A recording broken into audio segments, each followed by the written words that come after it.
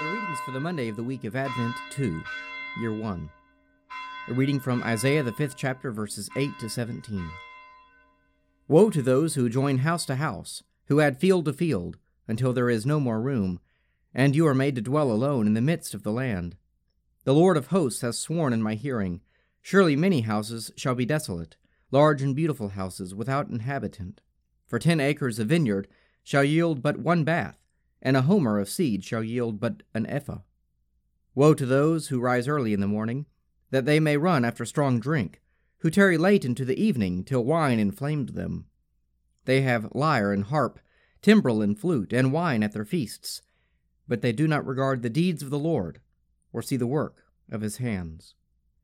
Therefore my people go into exile for want of knowledge. Their honored men are dying of hunger, and their multitude is parched with thirst.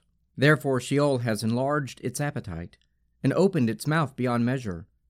And the nobility of Jerusalem and her multitude go down, her throng and he who exalts in her. Man is bowed down, and men are brought low, and the eyes of the haughty are humbled. But the Lord of hosts is exalted in justice, and the holy God shows himself holy in righteousness. Then shall the lambs graze as in their pasture, fatlings and kids shall feed among the ruins. A reading from 1 Thessalonians, the 5th chapter, verses 1 to 11. But as to the times and the seasons, brethren, you have no need to have anything written to you. For you yourselves know well that the day of the Lord will come like a thief in the night. When people say, there is peace and security, then sudden destruction will come upon them as travail comes upon a woman with child, and there will be no escape.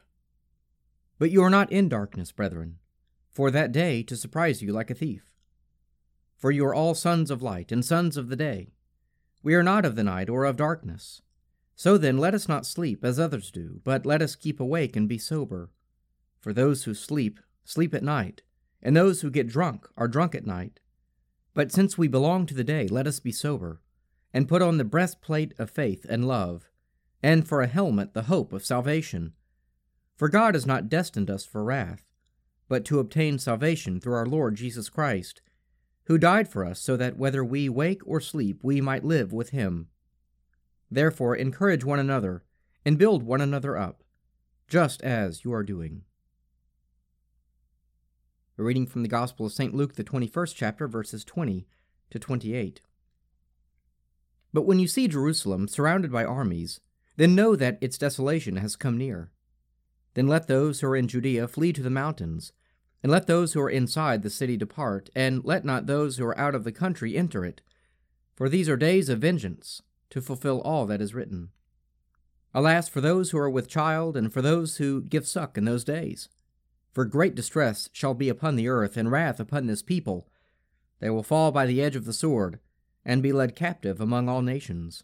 And Jerusalem will be trodden down by the Gentiles, until the times of the Gentiles are fulfilled.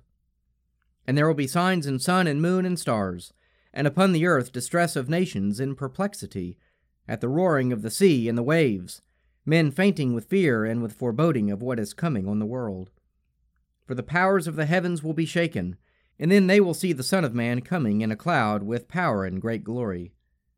Now when these things begin to take place, look up and raise your heads, because your redemption is drawing near.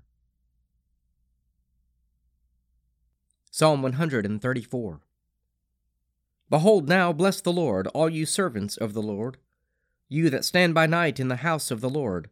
Lift up your hands in the holy place and bless the Lord who made heaven and earth. Bless you, out of Zion. Let us pray. Our Father, who art in heaven, hallowed be thy name. Thy kingdom come, thy will be done, on earth as it is in heaven. Give us this day our daily bread, and forgive us our trespasses, as we forgive those who trespass against us. And lead us not into temptation, but deliver us from evil. For thine is the kingdom, and the power, and the glory, forever and ever. Amen.